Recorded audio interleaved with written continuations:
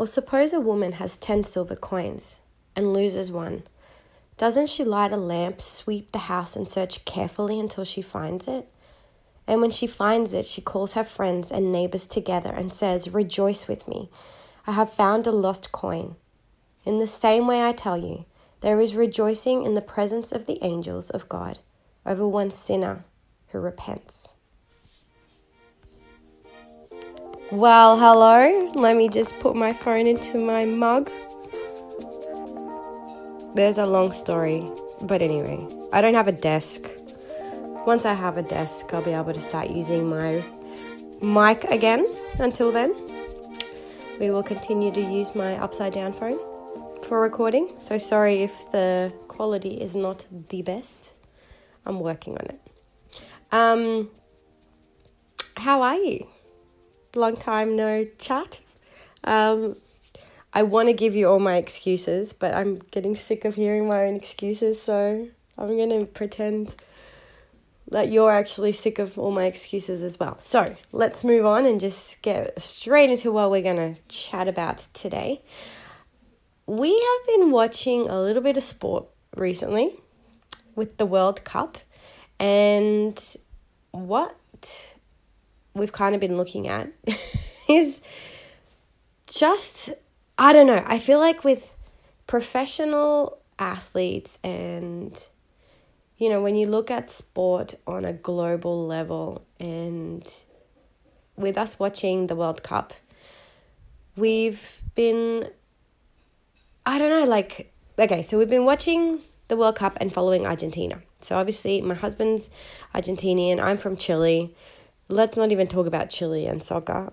I mean, I'm sure they've done something with that, but Argentina obviously has a much better history in terms of accomplishment and recognition, and I guess just they're more recognized for being decent soccer players. And then obviously you have Maradona and Messi, and so they have obviously lifted up the awareness of the world as to Argentina and how they play and the quality of players that they can produce. So we've been following Argentina and we've been cheering on for Argentina, and I don't know why, but I do know why. Okay, so I always feel bad when it comes to competitive sports because I don't like the fact that there's always a loser. Now, call it whatever you want to call it. Think about whatever you want to think about that reasoning. But I always feel sad for the loser. So when I am at my daughter's sporting events, and if they're playing team sports and their competitor is losing, I'm the kind of parent that starts cheering for my child's competitors until they kind of get closer to winning. And then I'll start cheering for my daughter again, or her team, or our school. That's just the way I've always been, and I will continue to be like that because, like, I don't know who likes losing. So, and then the stuff. I mean, if we really want to get down to it, the stuff. I remember playing sports and never having either of my parents there, and there was no one cheering.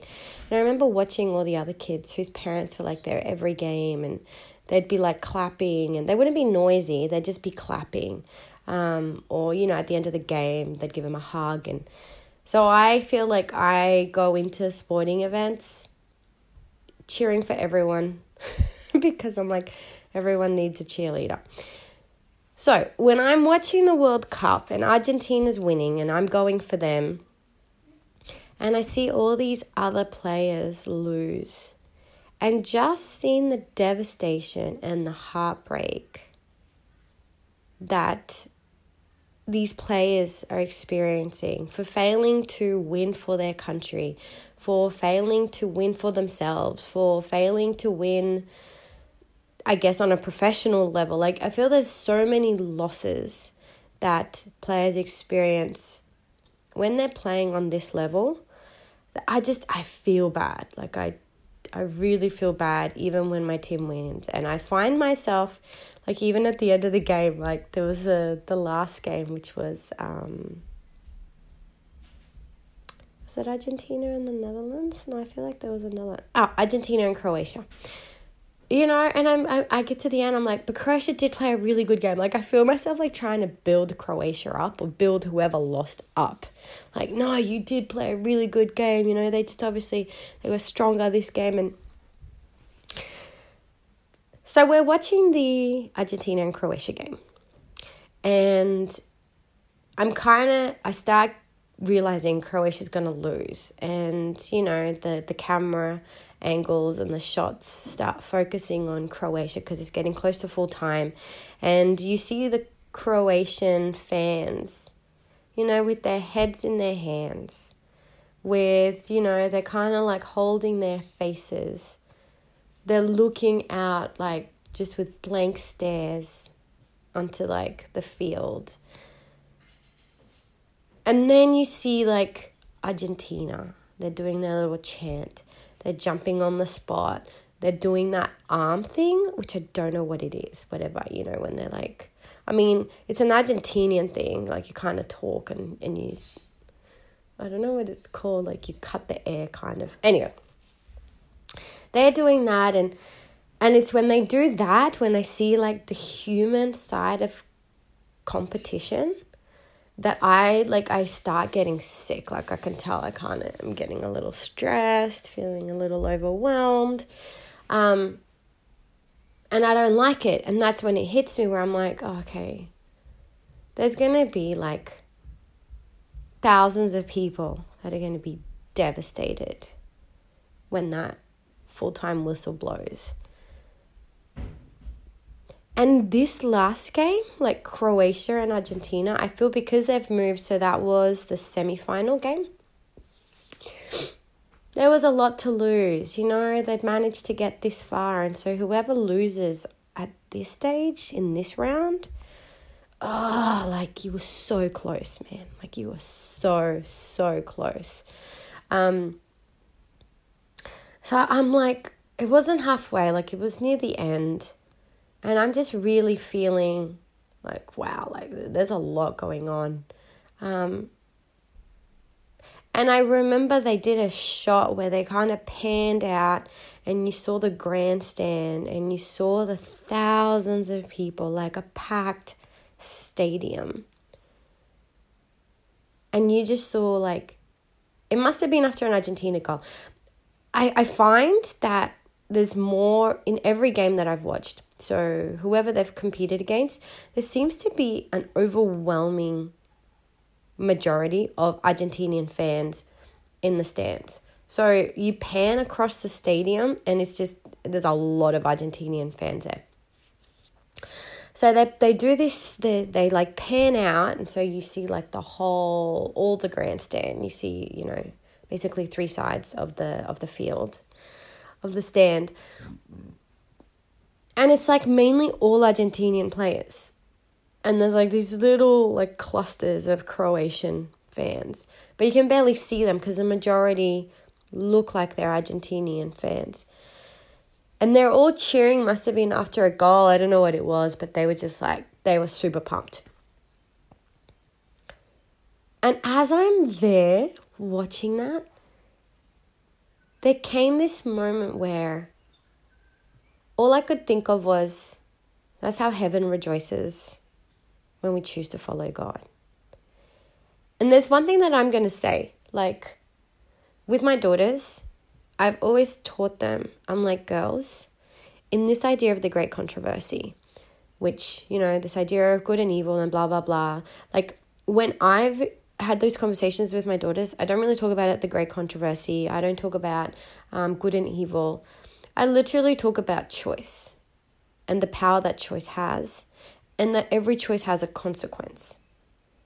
Now, consequence isn't necessarily a negative thing. There's a consequence to making a good choice, and there's a consequence to making a bad choice.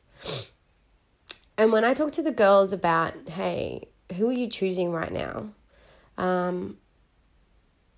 I really I have always desired for them to not see their decisions as something that is just purely the here and now, but rather, hey, just remember, like, all of heaven is watching and is cheering you on to make the right choice.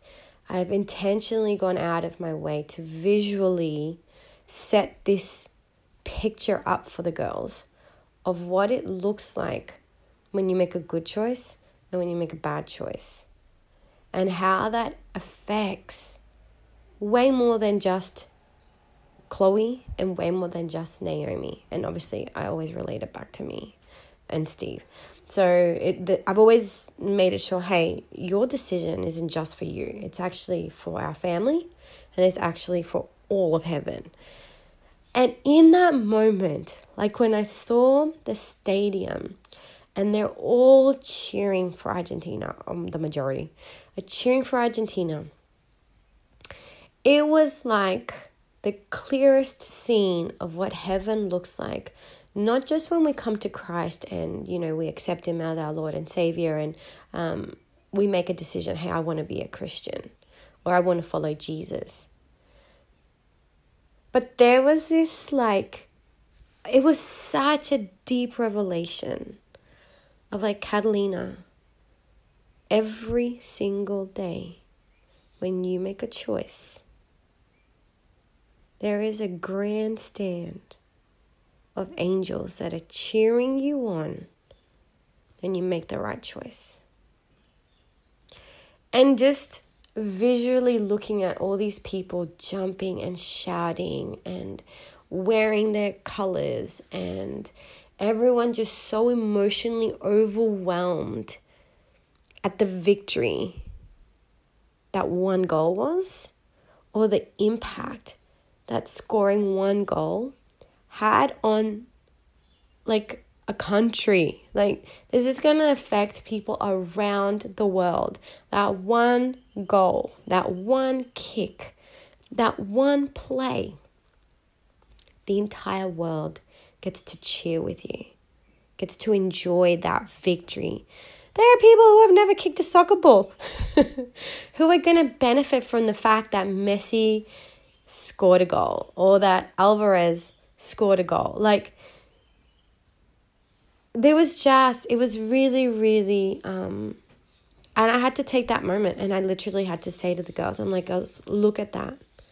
Look at the cheering that is going on. I'm like, that's exactly how God cheers for you. When you choose the right, when you choose to follow him, when you choose to surrender, when you want to do something, but you know that it actually is contrary to God's character, when you choose to trust God and make a decision that he wants you to make, that's what happens. See the crowd? That's what happens. See the team players? See how they're celebrating? That's how God, Jesus, the Holy Spirit, and all of heaven cheer because of you. Because you decided to make that shot. You decided to kick the goal and choose what was right instead of what you wanted to do, because it actually contradicted what God wanted for you. And in that same sentence, I also made the girls realize, you see the devastation in Croatia? I'm like, when you make a choice for the devil, I'm like, that's the pain that God goes through. That's the heartache that he experiences. Well, the devil and his angels and the demons are just having a party because you chose to do what was wrong, what was selfish. I'm like, that's the contrast. I'm like, every decision you make and every decision I make has a consequence. And in this game of life, in this race that we're racing,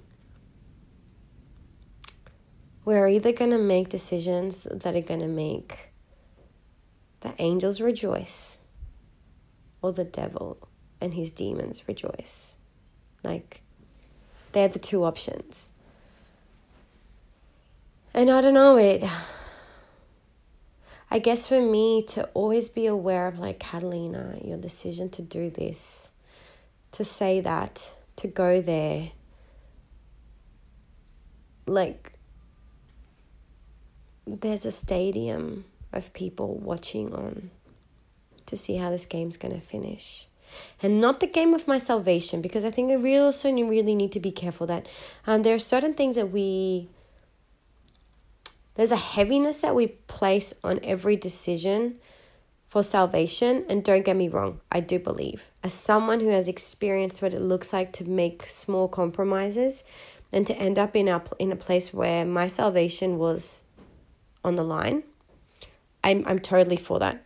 So please don't get me wrong in undervaluating or not placing enough heaviness on what one decision can make. Totally get that. But at the same time, as Christians, I don't think we should live a life in which every decision has cost us our salvation, and therefore we have to live as though we are never safe in our salvation. I think there's a big difference between me making a decision in complete rebellion to God, knowing that I don't actually want to be a Christian, and then there's a totally different experience in which, hey, I actually don't want to do this. I actually know that God has a better option, but in the moment, guess what I chose? I chose me. That's two very different things. Like, the will and the deepest desire of my heart is, I think, what determines whether we want to be saved or not, whether we really value and cherish what the Christian journey has to offer. Rather than, I'm just going to do the Christian thing because that's the right thing, but actually I'm kind of sick of doing the Christian thing and I don't really even want to be a Christian and I don't even believe in God. And, there's a lot more to every decision. But in the context of what we're discussing today, it isn't about every decision putting my salvation at risk, but also take into consideration my disclaimer previously. But there's still like a celebration that happens from either party based on what decision we make. And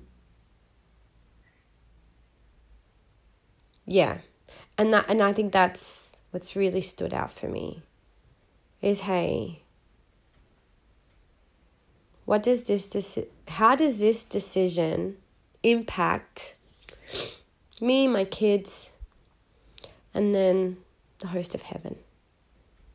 Like, what are they watching on?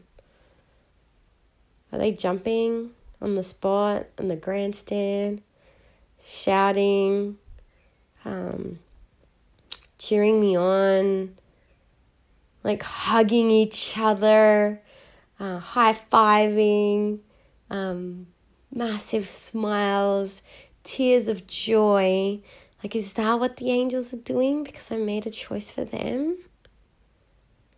I'm like, or is that what the demons are doing?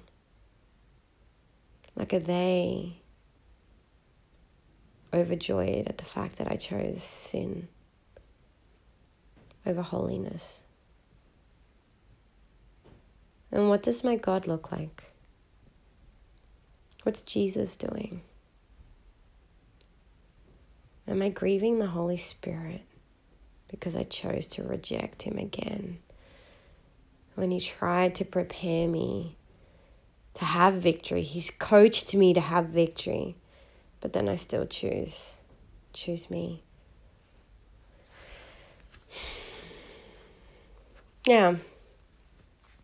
So anyway, that's what I've got with the World Cup. That was the deep insight after all of this. And I think I'm going to feel those emotions even more when I watch the final. Just to know that these teams have made it so far, and yet there's always going to be one that's going to lose. And I know for each one of us, wherever we are in our spiritual walk today, whatever that looks like, whether we've been scoring goals for the devil or scoring goals for Jesus, I think we also, should keep in mind that there's like so much on offer for us, but ultimately like it's our choice. And I think when the full-time whistle blows, when we take our last breath, depending on what choices we've made and who we've chosen to play for, there'll either be tears of joy or there'll be tears of complete heartbreak.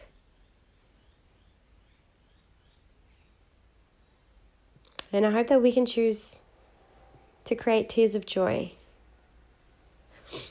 for all of heaven, because playing for Team Jesus just was a better option. It was a safer option. It was a rewarding option. It was a satisfying option. I hope that, we can all choose to score goals for God, because there's so much more that comes from that. And if not, may God help us. Like, if we truly want that, but we're not at a place. We're at a place where, you know what, like sin and me is definitely more satisfying. I pray that God can help us and show us and remind us that it's not what it's all made out to be. That the wins that we think we're gaining by messing around with sin is actually going to be hurtful and never going to satisfy. Yeah. All right, well, that's it for me, my friend. Thank you for hanging out with me. And yeah, let's keep on playing hard until full time. I've seen games where even with Netherlands, like they had basically lost. And in the last 2 minutes, maybe like 10 minutes, I know they scored like one goal in like the decider, like the score's even? I don't even know. Anyway, like in the last minute, they scored a goal that took them to penalty kicks and extra time. So, hey guys, don't get discouraged by whatever your journey looks like, especially if yours is looking a little bit messier and you're kind of quite aware that there's a lot of sin going on. Just score a goal at the 89 minute.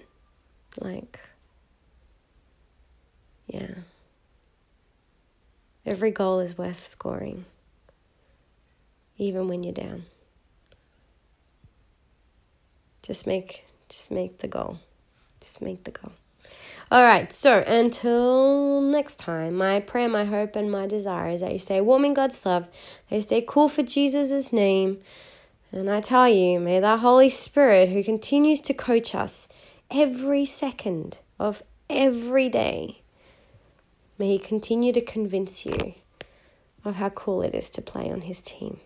All right, farewell and have a great holidays. Let me not promise you anything, but maybe I'll jump on before Christmas. Okay, see you. So good hanging out with you. Okay, ciao.